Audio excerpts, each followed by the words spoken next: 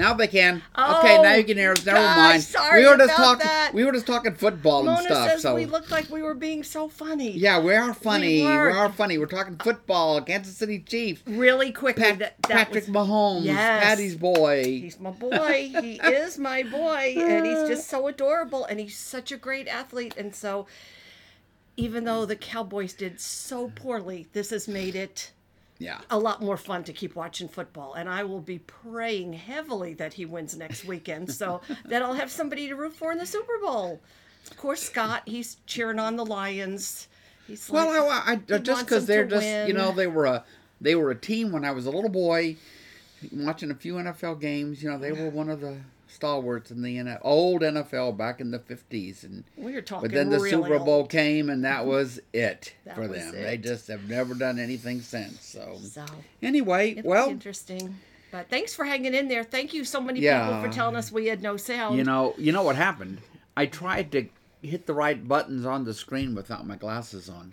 Oh, that's a problem. That didn't work. Okay, so now I need to be looking over when you hit the button. Just to be sure. We got to have that green bar. Yes. And you have to see us. And if you see us and you see the green bar, we're good. Then we're in good shape. Okay, but we're good. There was no green bars. Hope you all are doing everybody well. being helpful. On this kind of dreary, chilly Monday, we were saying how grateful we are that it wasn't colder and that we didn't get ice, but it's not so pretty.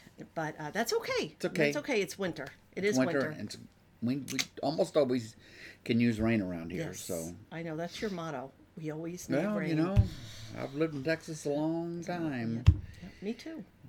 Don't ever get quite enough rain here. So anyway, well, I guess we're probably ready to delve back into numbers. It is a pretty wild ride, I have to say, and there are many things that I've never been very clear about when it comes to some of the priests and the Levites and things we'll talk about today, but it's all bringing it together and making it clear to me, and so it's pretty cool, I think, and I'm just glad so many people wanted to make this ride. Yes. It is like Mr. Toad's Wild Ride, through the book of Numbers. But we will go on today and hear some of the wild things. Yes. I guess they're wild. Anyway, let's pray. Gracious Lord, we are grateful to be here today. It's cold outside, but we're in, and we're here gathered together as best we can to study your word and just to take some time out of our busy week to come to this very old, ancient book of Numbers, helping us to get in touch with our spiritual forebears, the ancient Israelites of thousands of years ago. And we just pray that your Holy Spirit will open this up for us, help us to make some connections, and help us to really accept this as your word and grasp better what that means. All this we pray in Jesus' name. Amen. Amen. I was thinking about that because by tradition, Moses wrote the first 5 books. Yes. And so when you think about that, obviously these stories were passed down and passed down and passed down before they were written down, but they were all written down by the time, way before, but certainly by the time Jesus was born. Oh, long before. That's what I'm saying. These books had all been settled by 500-600 years before Jesus. Wow. Yes. Wow. Yes. So that's kind of all just amazing, really. It is. It's and today amazing. we're going to be back in some of that weird ancient stuff. So they were already, these texts go back 1,500 years before Jesus was born. They were ancient stories. That always just, makes my mind kind of go, wow. Kind of like thinking that when Mary and Joseph took infant baby Jesus to Egypt, they walked possibly by the pyramids, which had already been there forever. 2,500 years. Does that not blow your mind? It blows my mind. It does. The really Great does. Pyramid is older, predates Abraham. Gosh, really? Yep. It's amazing. Yep, it is. They had skills. Some skills that we don't even know how they did what they did all these years later. So, all righty. Cheap human labor is probably the biggest very sad about that thing part, that they had. yes. All right, friends. So here we are in the 18th chapter of Numbers. We're going to begin at the 20th verse, I think it is. Let me just open this up. Yeah. So the way the Israelite camp was set up was, as I've said many times, it's like concentric circles from outside the camp into the camp with the 12 tribes, and then to the Levites and the priests, the tents of Aaron and his sons, the priests, and then finally you get to the tent of meetings. So it's like kind of like a pebble dropped in a pond with these circles that go outward, and that's kind of what we're doing now, because chapter 17 was focused on the priests, and chapter 18 we're in now was on the priests and the Levites, and we get to be chapter 19. It's really going to be about the priests, the Levites, and all of the lay people. And so it's still this idea of sort of moving outward and moving inward, all focused around the tent of meeting. So, where we left off last week, we did not start Numbers 18, verse 20, because it's a kind of a little break there, because we're now going to be talking about the fact that the Levites, the tribe of Levi and all their descendants, are not going to get an allotment of land when they get to the promised land. Okay? Verse 20, Yahweh said to Aaron, "You will have no inheritance in their land, nor will you have any share among them. I am your share and your inheritance among the Israelites." So the tribes are going to be allocated land, but not the priests, not the Levites. Verse 21, I give to the Levites all the tithes in Israel as their inheritance in return for the work they do while serving at the tent of meeting. So remember the way this is set up at this time, okay? You have the priests who are doing the rituals. The Levite tribes are supporting the priests, and they're doing all of the labor and all of the work. Well, how are they all going to be supported?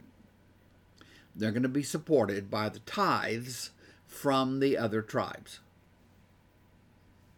There you go. From now on, the Israelites must not go near the tent of meeting, or they will bear the consequences of their sin and will die. The closer you get to the tent of meeting, the more you are stepping onto holy ground. The closer you are getting to the sun, to use this metaphor that I overwork. And so the average Levite from the tribe of Reuben or the tribe of Dan are going to need to respect and keep their distance. It's maybe a little bit like when they arrived at Mount Sinai and they were told not to touch the mountain of God or they would die, because it was a holy mountain. They were getting too close to the presence of God, and they aren't ready for it. They can't do it. So here again, the Israelites are not to go too near to the tent of meeting. Verse 23, it is the Levites who are to do the work at the tent of meeting. That is the way God set it up, and bear the responsibility for any offenses they commit against it. This is a lasting ordinance for the generations to come. They, the Levites, will receive no inheritance among the Israelites. And inheritance was focused principally on land. So they are not going to get land. They're going to live off the tithes of animals or grain given by the other tribes. Verse 24, instead, God says, I give to the Levites as their inheritance the tithes that the Israelites present as an offering to Yahweh. That's why I said concerning them, they will have no inheritance among the Israelites. So the Lord said to Moses, speak to the Levites and say to them, when you receive from the Israelites the tithe I give you as your inheritance, you must present a tenth of that tithe. So let's just take the tithe as 1/10. Let's make it 1/10. So they're to take 1/10 of what they receive, right, which is 1/10 of what the tribes have, Which should be their best, right? Their best, and right. You must present 1/10 of that tithe as the Lord's offering. Your offering will be reckoned to you as grain from the threshing floor or juice from the winepress. In this way you will also present an offering to Yahweh from all the tithes you receive from the Israelites. From these tithes you must give Yahweh's portion to Aaron the priest. You must present as Yahweh's portion the best, as Patty just said, the holiest part of everything given to you. No leftovers, no, seconds, none of that. The best. What do you give to God? You give to God your best. Not whatever's left over, not what you got a little bit of time set aside to just do nothing with, Nope, you give God your best. Verse 30. Say to the Levites, when you present the best part, it will be reckoned to you as the product of the threshing floor or the winepress. You and your households may eat the rest of it anywhere, for it is your wages for your work at the tent of meeting. So they are going to get tithes from the tribes, and they're going to take a tithe of that, and they're going to give that over to the priests as the specific offering to Yahweh, which will be for the good of the priests. Verse 32, by presenting the best part of it, you will not be guilty in this matter. Then you will not defile the holy offering of the Israelites, and you will not die. That almost sounds like a warning. It is a warning. Yeah. The whole thing here is one big warning. God is holy, and you're not. And because the question is, you have the creator of the cosmos, the creator of all that is, who has chosen these people, this family of Abraham, to be the ones that God works through to reconcile humanity. And this God is holy. And how could it be that this God could come live with this sinful, defiled, rebellious people? As all humans are, sinful and rebellious. How can this be accomplished? How could God dwell with them as God does in the tabernacle, in the tent of meeting? That's the question in the mind of the Israelites. How could this be? Well, yes. All of these systems are set up to enable that. But they all begin with the recognition that God is holy and they are not. And there are offerings, and there are restrictions, and there are consequences. And I think it's easy to see the consequences as arbitrary. I think that's a mistake. There's nothing arbitrary that says if you got too close to the sun, you would die. The sun is hot. It's fire. And if you get too close, you will simply be consumed by that fire, by that heat. Well, God is holy. And if these sinful people get too close to God without the preparations and practices and rituals to enable them to approach God, even if it's just a few of them to approach God, then they will die.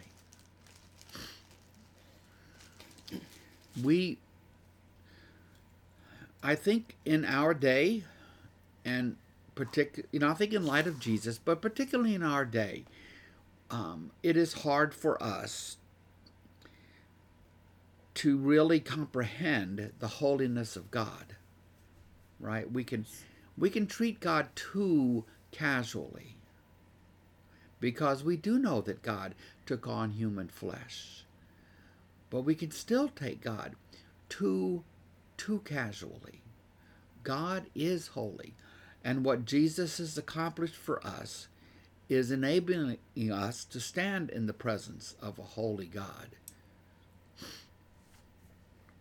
And without Jesus, we would be no better off than these ancient Israelites. But that's why there's so much connection between the book of Hebrews, which is focused on Jesus, and all of these weird Old Testament rites and rituals. That's the connection. That's what the book of Hebrews is all about. That it isn't that these things weren't important. It's just that they've come to their ultimate fulfillment in Jesus. Now that you've got Jesus, you don't need any of this stuff anymore. But without Jesus, you would. So, okay. So, anybody got thoughts or questions before we go on to chapter 19? No, nobody has put anything up. So I'll bet you that some of you have heard about the red heifer.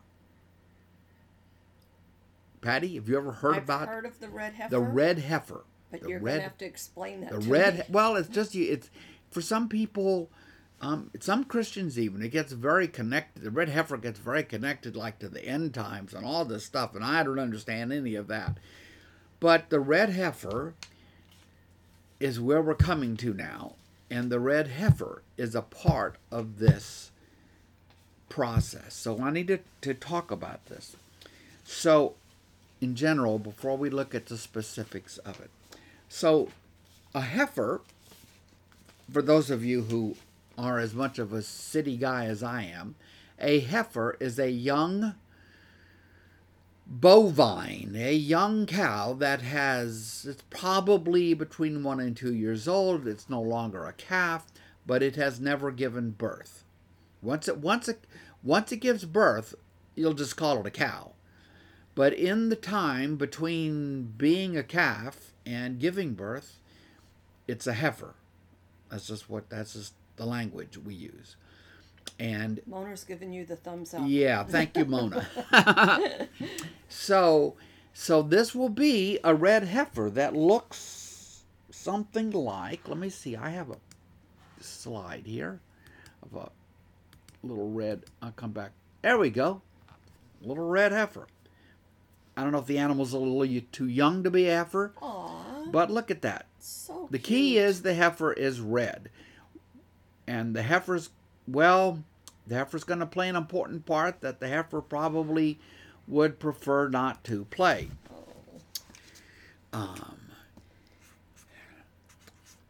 This entire section is about dealing with death. Death was a special kind of contaminant in the ancient world. It polluted the things around it, not just for the Israelites, but for other ancient Near Eastern peoples. Probably in part connected to the underworld where the dead lived and stuff like that. For the Israelites, death came because of the sin in the garden, right? Adam and Eve are cast out of the garden, and so God has told them, when you eat this fruit, you will surely die, and so death becomes part of it. When Paul reflects on that, he says, just remember that the wages of sin is death. So death and a rebellious, sinful people are all tied up together, and death looms large for, I think, everybody, but ancient peoples, they don't have a lot of explanations for much of the death that happens. I mean, we got explanations coming out the wazoo. Sometimes we think we know. Other times we are brave enough to admit we don't know what has gone wrong with somebody, but we know all about disease and infirmities and heart, clogged arteries and all this other stuff. We can peer inside somebody's body with all kinds of scan and see what's going wrong. They have none of that. And what they have been experiencing is death. And they're going to experience a lot more death because an entire generation is going to die before they reach the promised land. Right? Because God has said to them, you don't trust me, you're not going to enter the promised land. When I tell you to, okay, fine. Then you're just going to wander around until you die off and your children will enter the promised land. So that's where we are in this. And so this chapter is about dealing with death. And there are several New Testament connections we'll make along the way. Okay? Okay. So, Yahweh said to Moses and Aaron, this is a requirement of the law that Yahweh has commanded. Tell the Israelites to bring you a red heifer. Now,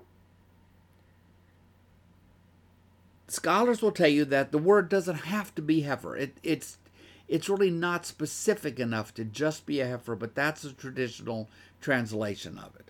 It is a female cow.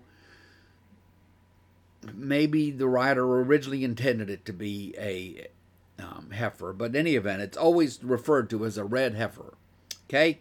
Bring you a red heifer without defect or blemish, of course, right? And that has never been under a yoke. So no calf has never pulled a yoke.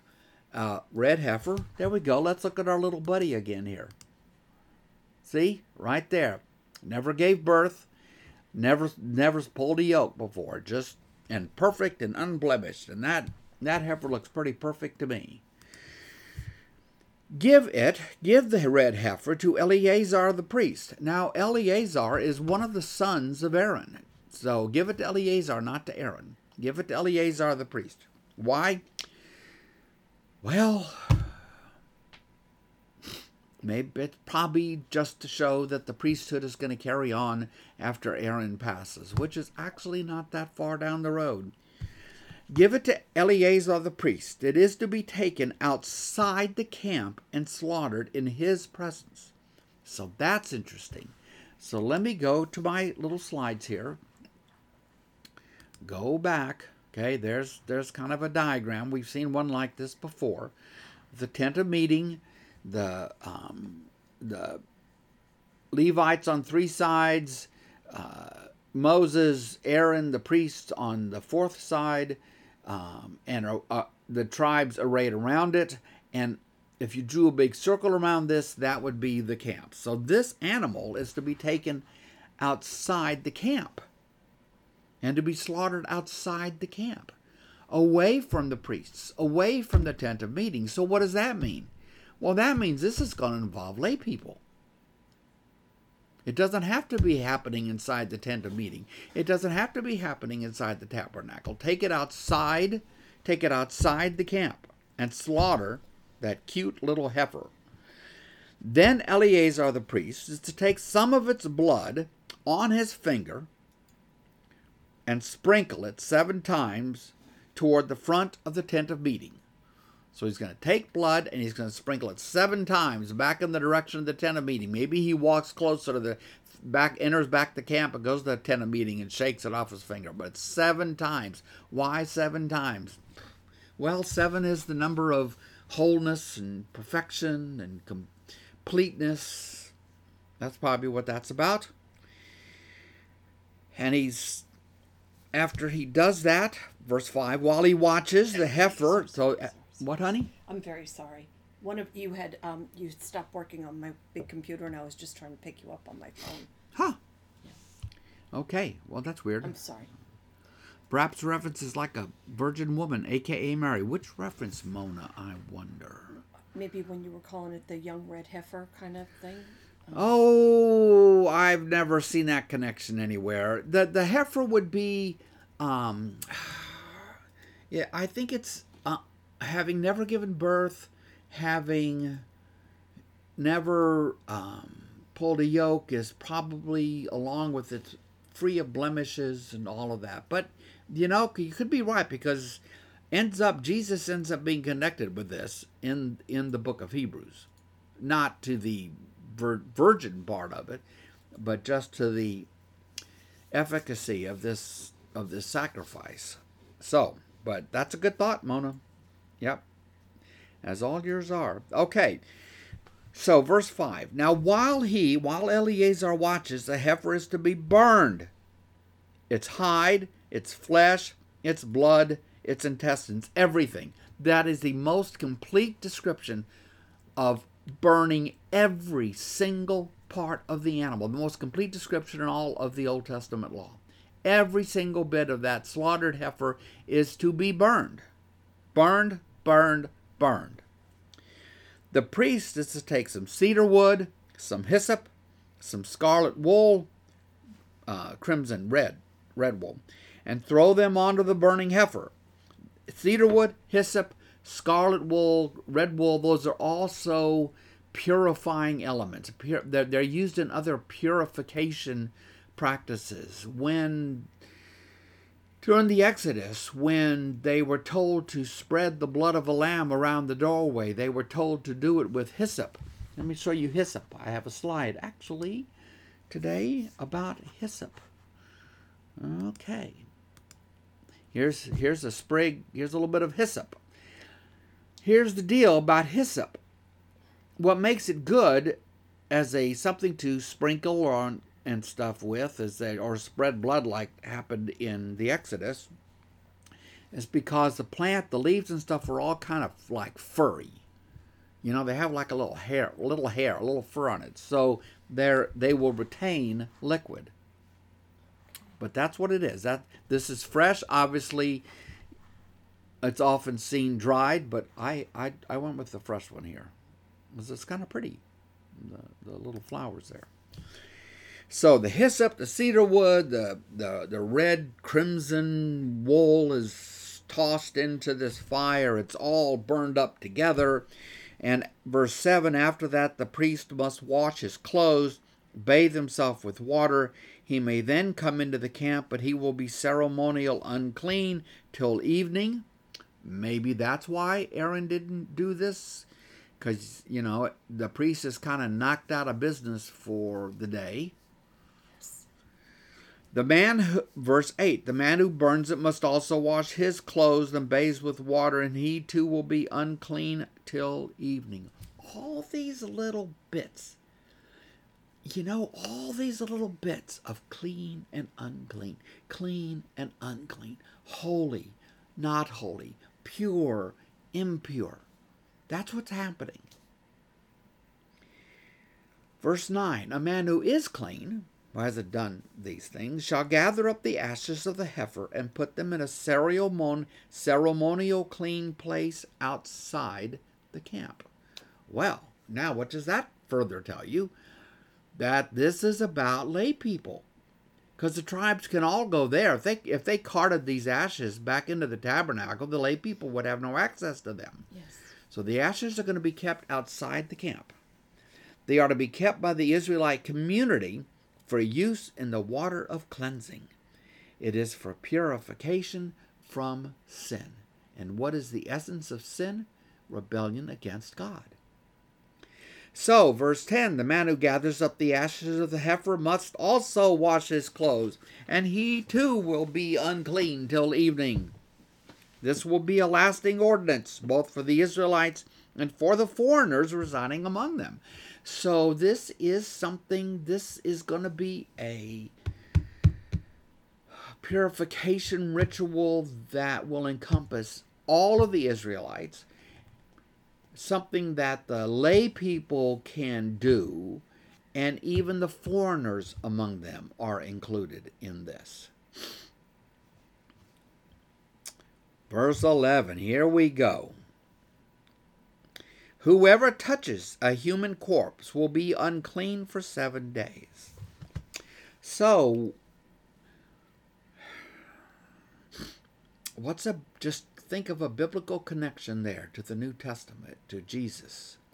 Not being able to touch Jesus' body after sundown on Friday. That's one.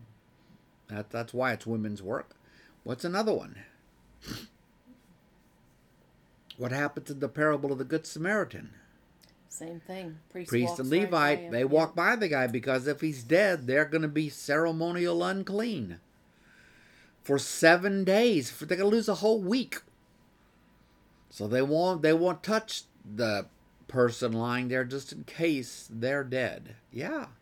Yeah. So these things were living on, not exactly the same, but living on in Jesus' day. Now, verse 12. They must purify him. This person who touched a corpse, they must purify themselves with the water on the third day, and on the seventh day, then they will be clean. Now, what water is that? Look back up at verse 9. What did they do with the ashes? Brought it outside the camp. Right, and they're going to mix it with the water. Mm-hmm. That's what's... So we may get to it, but I'm just going to ask: is this slaughtering of this young red heifer, is this a one-time thing that was done, or is this going to have to be something that's done every time we run out of this? Every time you run out of ashes, you're going to need more ashes. Okay. Right? I'm guessing. I'm guessing there's going to be a lot of, yeah. Good point, Patty. It's not a one-time thing, because this is how they deal with the contamination of death in the community. If you just pick this up and look, this is ancient stuff. This is ancient, like weird, superstitious stuff.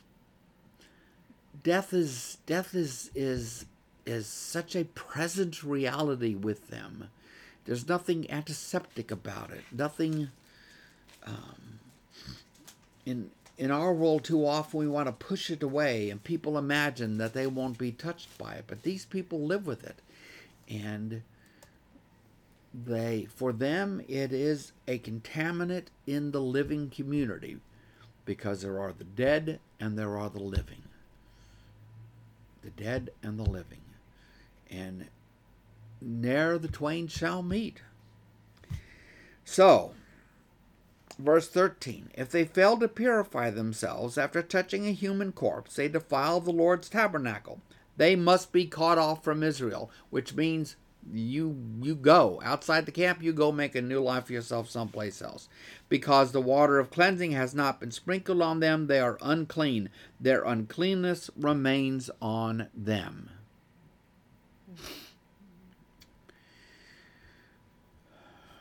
All right, so they make the water's got the ashes, and this is something that people can just do to make themselves clean again if they've had to, touch a human corpse. It's pretty wild, isn't it? Verse 14, this is the law that applies when a person dies in a tent. Anyone who enters the tent and anyone who is in it will be unclean for 7 days. It's like the contamination of death just floats in the air.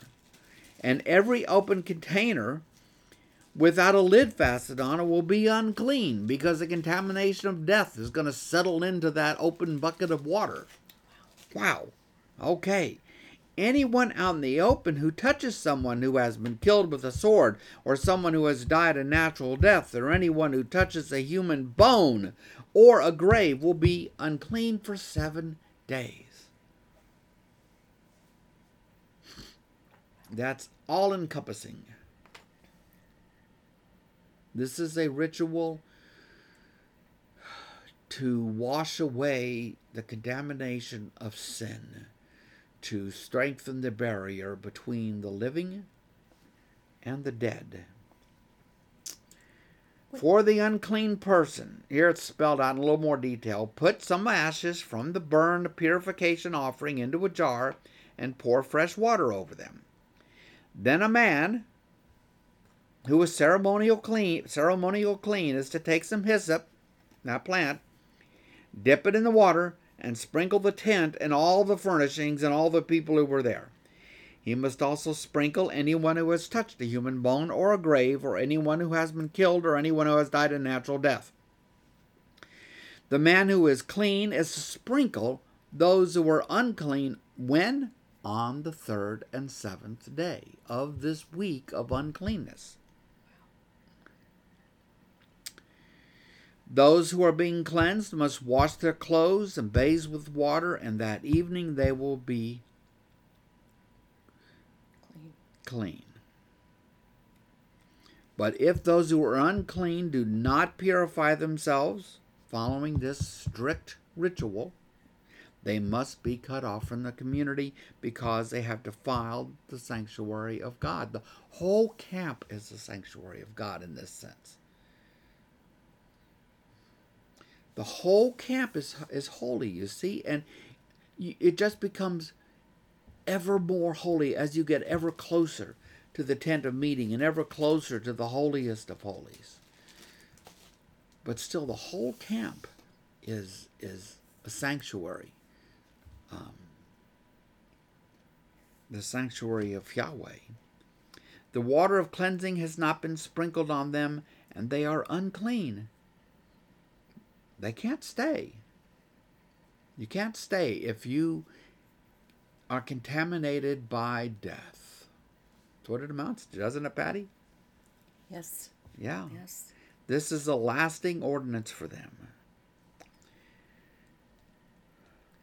Further, that word's not there, but further, the man who sprinkles the water of cleansing must also wash his clothes, and anyone who touches the water of cleansing will be unclean until evening. Well, thank heavens, it's only till evening. Wow. And then I guess it just kind of, this a little bit of residue of contamination carried by being the one who does the sprinkling and so forth, it passes by the end of the day. Anything that an unclean person touches becomes unclean, and anyone who touches it becomes unclean till evening. Clean, unclean. Holy, not holy. Pure, impure. That's what these purification rites are about. I have okay. Yeah. No one else may be thinking this, and I may be silly for thinking this, but we go to such great lengths explaining how this heifer is to be sacrificed in great detail and all about the bathing and, this and that. And then we come up to where a man who does not have to be a priest, who is clean, shall gather up the ashes and put them in a ceremonially clean place outside the camp. So there that the whole Israelite community can use this water. Right. It gives, to me, I want to know, what is this kept in? Where is it kept? This obviously has to be something that you would think was almost guarded 24 hours a day by Israelites, that nobody gets in and takes the last of the ashes before we get new ashes to cleanse again. I mean, the ashes from this heifer are so sacred, it seems like to me, how they're needed for this, and there's so little telling us who's taking care of them once they're brought out into the they're not so sacred that they're not available to the lay people. This is not a priestly ritual. Yes. I understand all it says is just a man.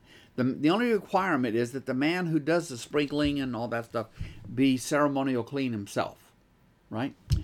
So, I'll bet you're right. I bet they came up with a way to ensure that the ashes and the water were looked after as it's said. But, the ashes were kept dry in a certain spot, because you're taking the ashes out and mixing them with water and then doing the hyssop stuff.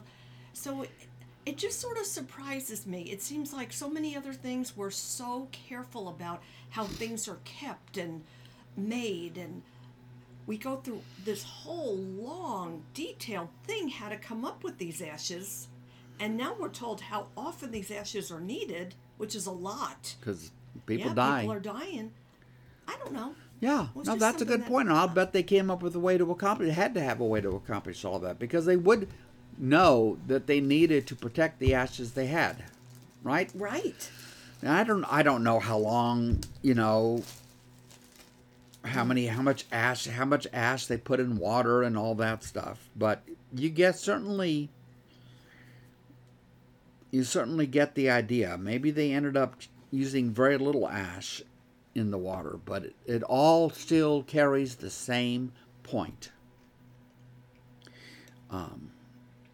This red heifer. Why red? Why not a black cow? Why a red heifer? Because you see, red is the color of blood. Blood is life. If you, right? If you lose your blood, you're dead. Blood is life. So that's probably why the heifer's to be red. That's why the wool put in there is to be crimson or red. This other element. A purification. But okay, so I'm reading something very somebody had asked online about the red heifer also. Yes. And about how rare is a red heifer and things like that. And the answer has come back from one expert that it's really not that rare. But the Torah gives us a list of criteria for this red heifer. I guess it must go into, a lot of detail. The cow must be at a minimum within its 3rd year of life, 2 years plus a bit. It needs to be completely red. Even 2 hairs of a different color next to each other, or 3 that are far apart, disqualify it from being a red heifer. All physical blemishes disqualify sacrificial animals and a red heifer. Just any work that's done with it disqualifies the cow. Work in this case indicates even a person leaning on it or placing a garment or cloth upon it, unless this was done to only safeguard the animal itself. Placing a yoke on the cow, even if it doesn't actually do any work, also disqualifies it. So let me ask you. So are all of those things spelled out in what we just read? No. No. But it must be in detail in the law. I don't think it is. That's an example of where the law is later interpreted and taken to be, well, when we say perfect, we mean not even 2 hairs could be white on this heifer. It flies in the face of the reality that if you really implemented this among a numerous people, you would need a lot of heifers.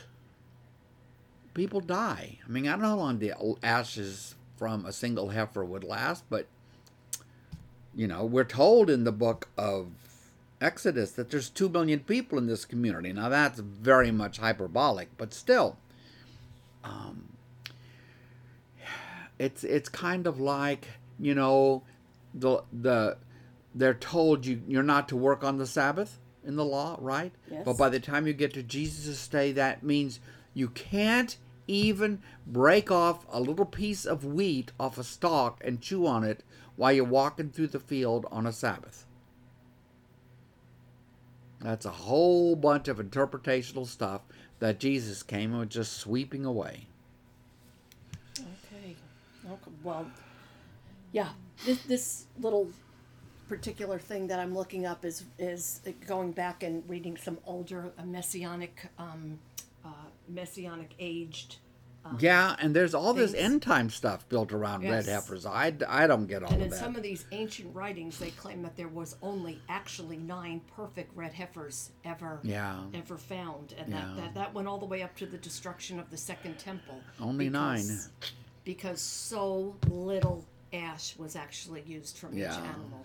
Well, I don't know, just kind of maybe wild thing. I don't know. Who knows? I just know what we humans did with the other parts of the law. Diana Reese pointed out, she said Carl said it sounds like scrubbing in for surgery. Yeah. All these little things you have to do, and if you mess any of them up, well, you got to start it all over again. So, for me, the red heifer is all about. What is it about? What is it about?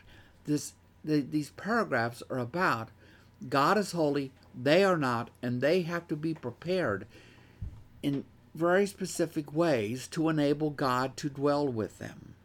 Mm-hmm. That's what it is. Yep. And that we see that in lots of pieces. Okay. So Norm was wondering, are these animals community property? Well, I don't know. What the source of the heifers. Do they I wouldn't be surprised if they ended up really having red cow specific herds that they would use to generate red heifers. Don't know. Good question. So, Mona notes, this is Hebrews, that the cleansing in Hebrews, what the writer of Hebrews does, he says, like, here's what it is. I'll paraphrase it. Like, okay, back then we used blood from bulls and cows and the rest of it, and we used those and sacrificed them and stuff to create this purification, this cleanness. But just imagine what the blood of Christ has done. If we now have the blood of Christ, how could we possibly go back to the blood of a heifer? Yes. That's the case Hebrews makes all the way through. I know you had this stuff, but you don't need it anymore. Now you have Jesus. You don't need a priest anymore. You can't have a better priest than Jesus. You don't need sacrifices anymore. You can't have a better sacrifice than Jesus. All that's what the book of Hebrews is. That's why you can't really make a lot of sense of Hebrews unless you know more about the Old Testament and the law of Moses. The book of Hebrews isn't really something to just sort of casually walk into, or you will just dance on the surface of it. Okay. Wow. Anything else there? A lot about those red heifers, huh? Those red heifers, yeah. It's kind of wild. An interesting thing. Okay. Now we're going to move in chapter 20 to narrative, story. Things are going to happen. In the first month, the whole Israelite community arrived at the desert of Zin, and they stayed at Kadesh. There, Miriam died and was buried. So who is Miriam?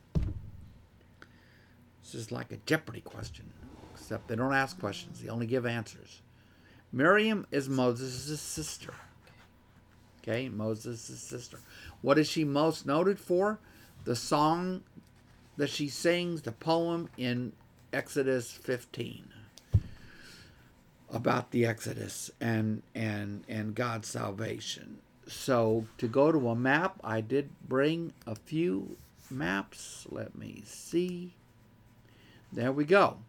So, they're up there in the north, just south of the Negev. They're in that area, Kadesh Barnea, and a little bit north of there, where they refuse to enter the Promised Land, and then will have to wander 40 years. So that's where they are. And Miriam, Moses' sister's now died, and she's buried there. Verse 2. Now there was no water for the community, and the people gathered in opposition to Moses and Aaron. Well, we've heard this story. We've played this song before, haven't we? Yes, we have. In fact, water is one of the things that they complain about right after the Exodus. Right after the Exodus, when they go to the Sinai wilderness, they complain about water, and God gives them manna. They complain about food, and God gives them manna. Then they complain about water, and God tells Moses to strike a rock, and water comes gushing out, and they have water. So here they are complaining again about water, which is understandable because these are desert wilderness areas. These are not areas that large groups of people, want to try to survive in. So, verse 3, they quarreled with Moses and said, "Oh, if only we had died when our brothers fell dead before Yahweh. Why did you bring Yahweh's community into this wilderness, that we and our livestock should die here? Why did you bring us up out of Egypt to this terrible place? It's got no grain. It's got no figs. No grapevine. No pomegranates. There's no water to drink, Moses." Verse 6. Moses and Aaron went from the assembly to the entrance to the tent of meeting and fell face down. These two brothers, Moses and Aaron, go to the opening into the tent. They fall face down, and the glory of Yahweh appeared to them. God's presence is in some way made manifest to them. And Yahweh said to Moses, take the staff. This is, Moses' staff, famous in the movies, right? Take the staff, and you and your brother Aaron gather the assembly together. Speak to the rock before their eyes, and it will pour out its water. You will bring water out of the rock for the community so they and their livestock can drink. Speaking, the power of words, the power of God's word. Always notice that in Genesis, how does God create? He speaks it. He speaks it all into existence. And then pronounces it good. There's not any story about God picking up this and that and fashioning this and that with God's hands and things until you come to the humans. But God speaks creation into existence.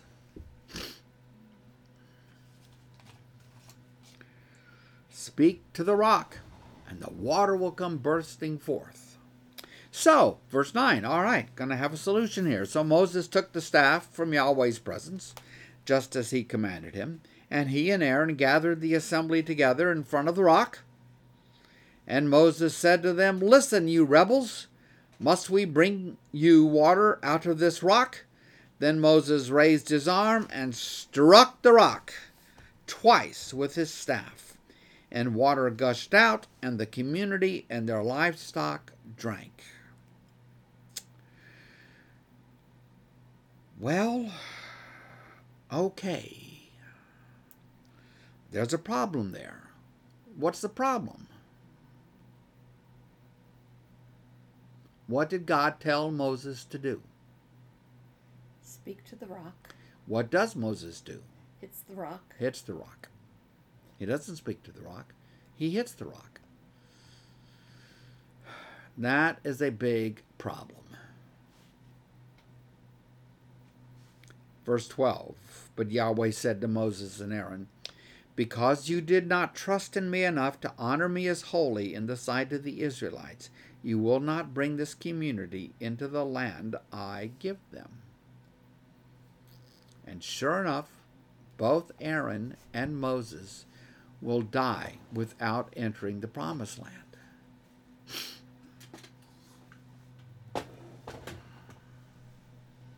It always has seemed to me to be kind of unfair.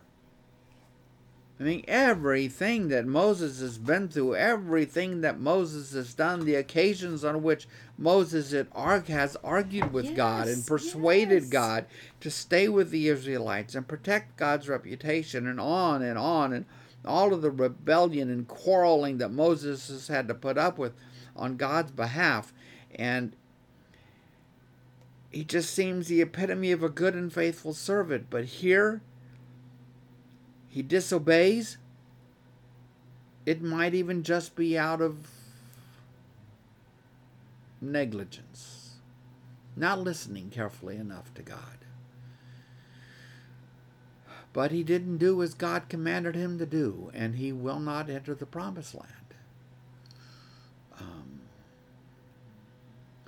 It's one of those stories that makes me really grateful for Jesus. Truly.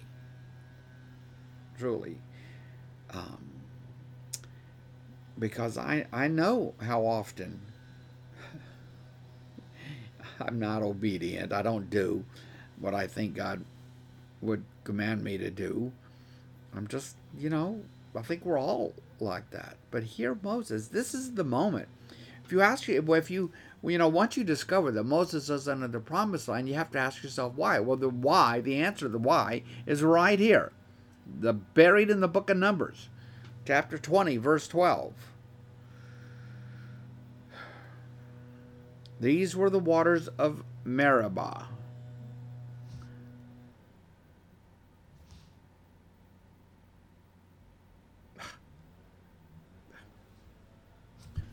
where the Israelites quarreled with the Lord, and where he was proved holy among them. So, it's a place that's called Meribah. It means something. I can't read it here on my iPad. I forget what Meribah means. If somebody knows from their footnotes, you can type it in for everybody, but these were the waters of Meribah, where the Israelites quarreled with the Lord, and where he was proved holy among them. Wow. You know, I know how the story goes. I know what's happening. I know Moses is disobedient, but it still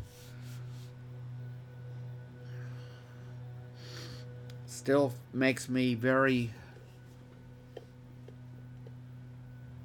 kind of upset on behalf of Moses. But there's no protest from Moses. He knows. He knows. It's a little bit like the story of Saul. They're really very different, but the first king of Israel, King Saul, is also disobedient. He just, there are a couple of occasions where he is going to do what he thinks is right. And Moses here is told by God to speak to the rock, and instead he strikes the rock and is disobedient. Okay, Josie Teeter found it for me. Meribah means a place of quarreling. Well, okay, that makes sense. Thank you, Josie. It is so strange, though, right? Of all the things. Is that our yard crew out there? They're at the house next door. Huh. Okay.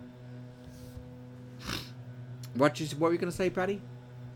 It's still just so strange to me that, as you said, all the arguing on behalf of the Israelites that Moses did to God, pleading and begging, that God never got upset over those things. And yet this, and the other strange thing to me is, even though he didn't follow exactly what God said, instead of speaking it, he struck the rock twice, the water still poured out. So God still allowed the miracle to happen of the water pouring out of the rock. Yes. I don't know. Raises a lot of questions, though, doesn't it? Sure does. That would, and I resist easy answers to it all. So sorry about our neighbor's guy. I told him not to come today. Well, they're not at our house. They're at the house next door, blowing all their leaves on our yard. They're going to show us, huh? All righty. All right, so anybody have anything they want to add to that? About Moses and the waters of Meribah? Neither Moses nor Aaron's going to enter the promised land. Okay. Verse 14. Moses sent messengers from Kadesh to the king of Edom. Now let me show you where Edom is. I'm going to go to my maps here. Okay, look on the right side of your computer screen in the map there, and look about halfway down. You'll find the land of Edom. It is on the eastern side of the map. Moab is north of Edom. Both are east of a line that would connect the Arabian Gulf with the Dead Sea. There's no river there, because the water flows into the Dead Sea, stays there, which is why it's called the Dead Sea. But anyway, there we go. So Moses sent messengers from Kadesh to the king of Edom, saying, "This is what your brother Israel says. You know about all the hardships that have come on us. Our ancestors went down into Egypt, and we lived there many years. The Egyptians mistreated us and our ancestors, but when we cried out to Yahweh, he heard our cry and sent an angel and brought us out of Egypt. Now we are here at Kadesh, a town on the edge of your territory. Please let us pass through your country. We will not go through any field or vineyard, or drink water from any well. We will travel along the king's highway, and not turn to the right or to the left until we have passed through your territory." So this little map here, I don't know, they're attempting to put the king's highway on there. There we go. You can see it running through the middle of Edom.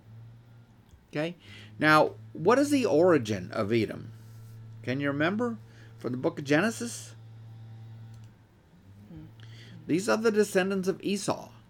Oh, yes, the descendants of Esau. Yes.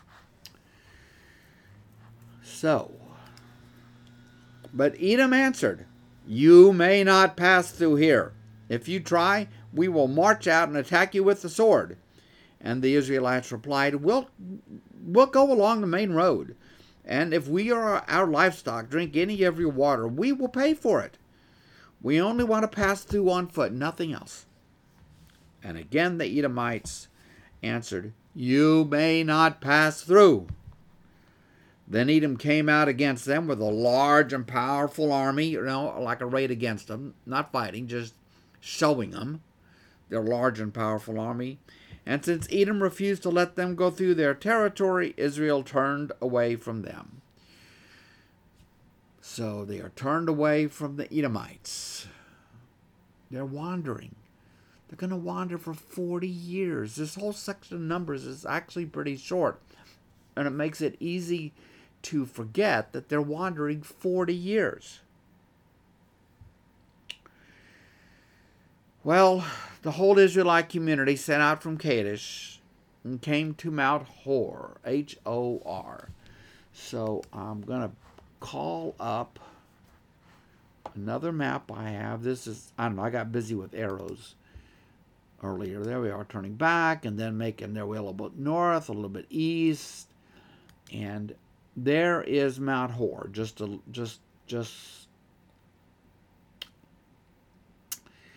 it's sort of very near the, let's see if it, there we go. You can see it, if you look at the Dead Sea and you look south, you can see this little triangle that says Mount Hor, just northwest of the number 13. So speaking of what I was saying a second ago, so let's take a look at this map. This map encompasses the Exodus through all the decades until they finally enter the Promised Land. Now, if you go to number 11, can you find 11 there? Yes. And then you go northward. This is where they're going after they leave Mount Sinai. We've been through this. 12, there's Kadesh. And this is where they chicken out. And so it's got the loop. And then they go back down and they make their way north. Understand that 40 years of wandering actually is there. Where they go and all of that, we can't say. These are not far distant places. They're just going to wander for 40 years through all this. It's something. So, they go to Mount Hor. At Mount Hor, near the border of Edom, Yahweh said to Moses and Aaron, "Aaron will be gathered to his people." Which means, what do you think that's a metaphor for? He will be gathered to his people. Someday I will be gathered to my people. We're all in the end gathered to our people, because it's speaking of death. "He will not enter the land I give the Israelites, because both of you rebelled against my command at the waters of Meribah. Get Aaron and his son Eleazar and take them up Mount Hor. Remove Aaron's garments, put them on his son Eleazar, for Aaron will be gathered to his people. He will die there on this mountaintop." Wow. So here is this mountaintop. That's believed to be Mount Hor. It's just so desolate, isn't it? Yes. Wow. Really. Wow. This is nothing like going up the top of Pikes Peak or anything. So, verse 27, Moses did as Yahweh commanded. They went up Mount Hor in the sight of the whole community. Moses removed Aaron's garments and put them on his son Eleazar. And Aaron died there on top of the mountain. Then Moses and Eleazar came down from the mountain. And when the whole community learned that Aaron had died, all the Israelites mourned him for 30 days. Because he is a significant person. Yes, he is. He doesn't get a lot of press. It's all about Moses. But you remember when Moses meets God at the burning bush, one of the complaints, he says, one of the rationales he gives God for not taking on the assignment God has for him, he says, well, I don't speak very well. And God says, well, Aaron's going to go with you. He'll speak for you. So what is actually happening when Moses confronts Pharaoh is that God talks to Moses, Moses talks to Aaron, and Aaron talks to Pharaoh. It isn't written that way all the time, but that seems to be how it was happening. And now Aaron has passed, the first priest of Israel, and now his priestly office has been passed to his son Eleazar, for it is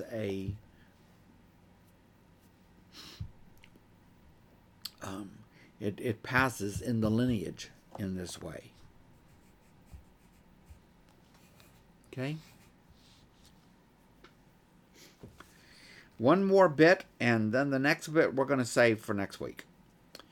When the king, chapter 21, when the Canaanite king of Arad, who lived in the Negev, it's not a word we use a lot, but it is important. The Negev is simply this wilderness area, sort of between Jerusalem and the places in the south. If you find the wilderness of Zin, where my two little red arrows are, and you go north, sometimes it's spelled with a B at the end, sometimes it's spelled with a V at the end. Same thing. It's kind of it is a wilderness area there. So when the Canaanite king of Arad, who lived in the Negev, heard that Israelite was coming along the road to Atharim, he attacked the Israelites and captured some of them. Then Israel made this vow to Yahweh: if you will deliver these people into our hands, we will destroy their cities, the cities of Arad, the king Arad. Yahweh listened to Israel's plea and gave the Canaanites over to them. The Israelites, that's who we're speaking of, completely destroyed them and their towns, so the place was called Hormah. So it's, this will be a pattern that is followed when they arrive in the Promised Land, when they have to make places to live, but there's already people there. And so in the book of Joshua is a book of conquest. And when they do as God instructs them to do, they succeed. When they don't do what God instructs them to do, they fail. So when we come back next week, I'm going to save the bronze snake, which is another memorable moment from the book of Numbers, for next week. And we will pick up right there in chapter 21, verse 4, with the bronze snake. So, do you have anything else today, Patty? I don't, Scott. I don't have anything else to add. Okay. Well, do you want to come around then? I sure will. I'm glad it got quiet out there. It didn't stay too long. You know why? There's really no leaves to blow into anybody's yard. They all blew away last week. Really, that's what I told them on Saturday so it just wasn't any need to come. All right. It's all cleaned up and hadn't changed. That's right. No. That's right. Okay, my love. All righty. Well, we're glad y'all were with us today, and hope many of you will be able to join us tomorrow in person or online as we continue to go through the book of Acts, which we've really just started. You haven't missed hardly I only did 11 verses. 11 verses. I will summarize those quite easily. Yes. Or you could come and I'm sure, right? You'll probably go back over them. Yeah. From the beginning tomorrow. So it's really a fun class. It's a busy class. There's a lot of people that come. Hope that you'll join us. All righty. Let's go to God in prayer. Heavenly Father, we thank you so much for this day. We thank you, God, for the rain. And we thank you, God, that it is not sleeting and snowing and icing here. We are very grateful for that, Lord.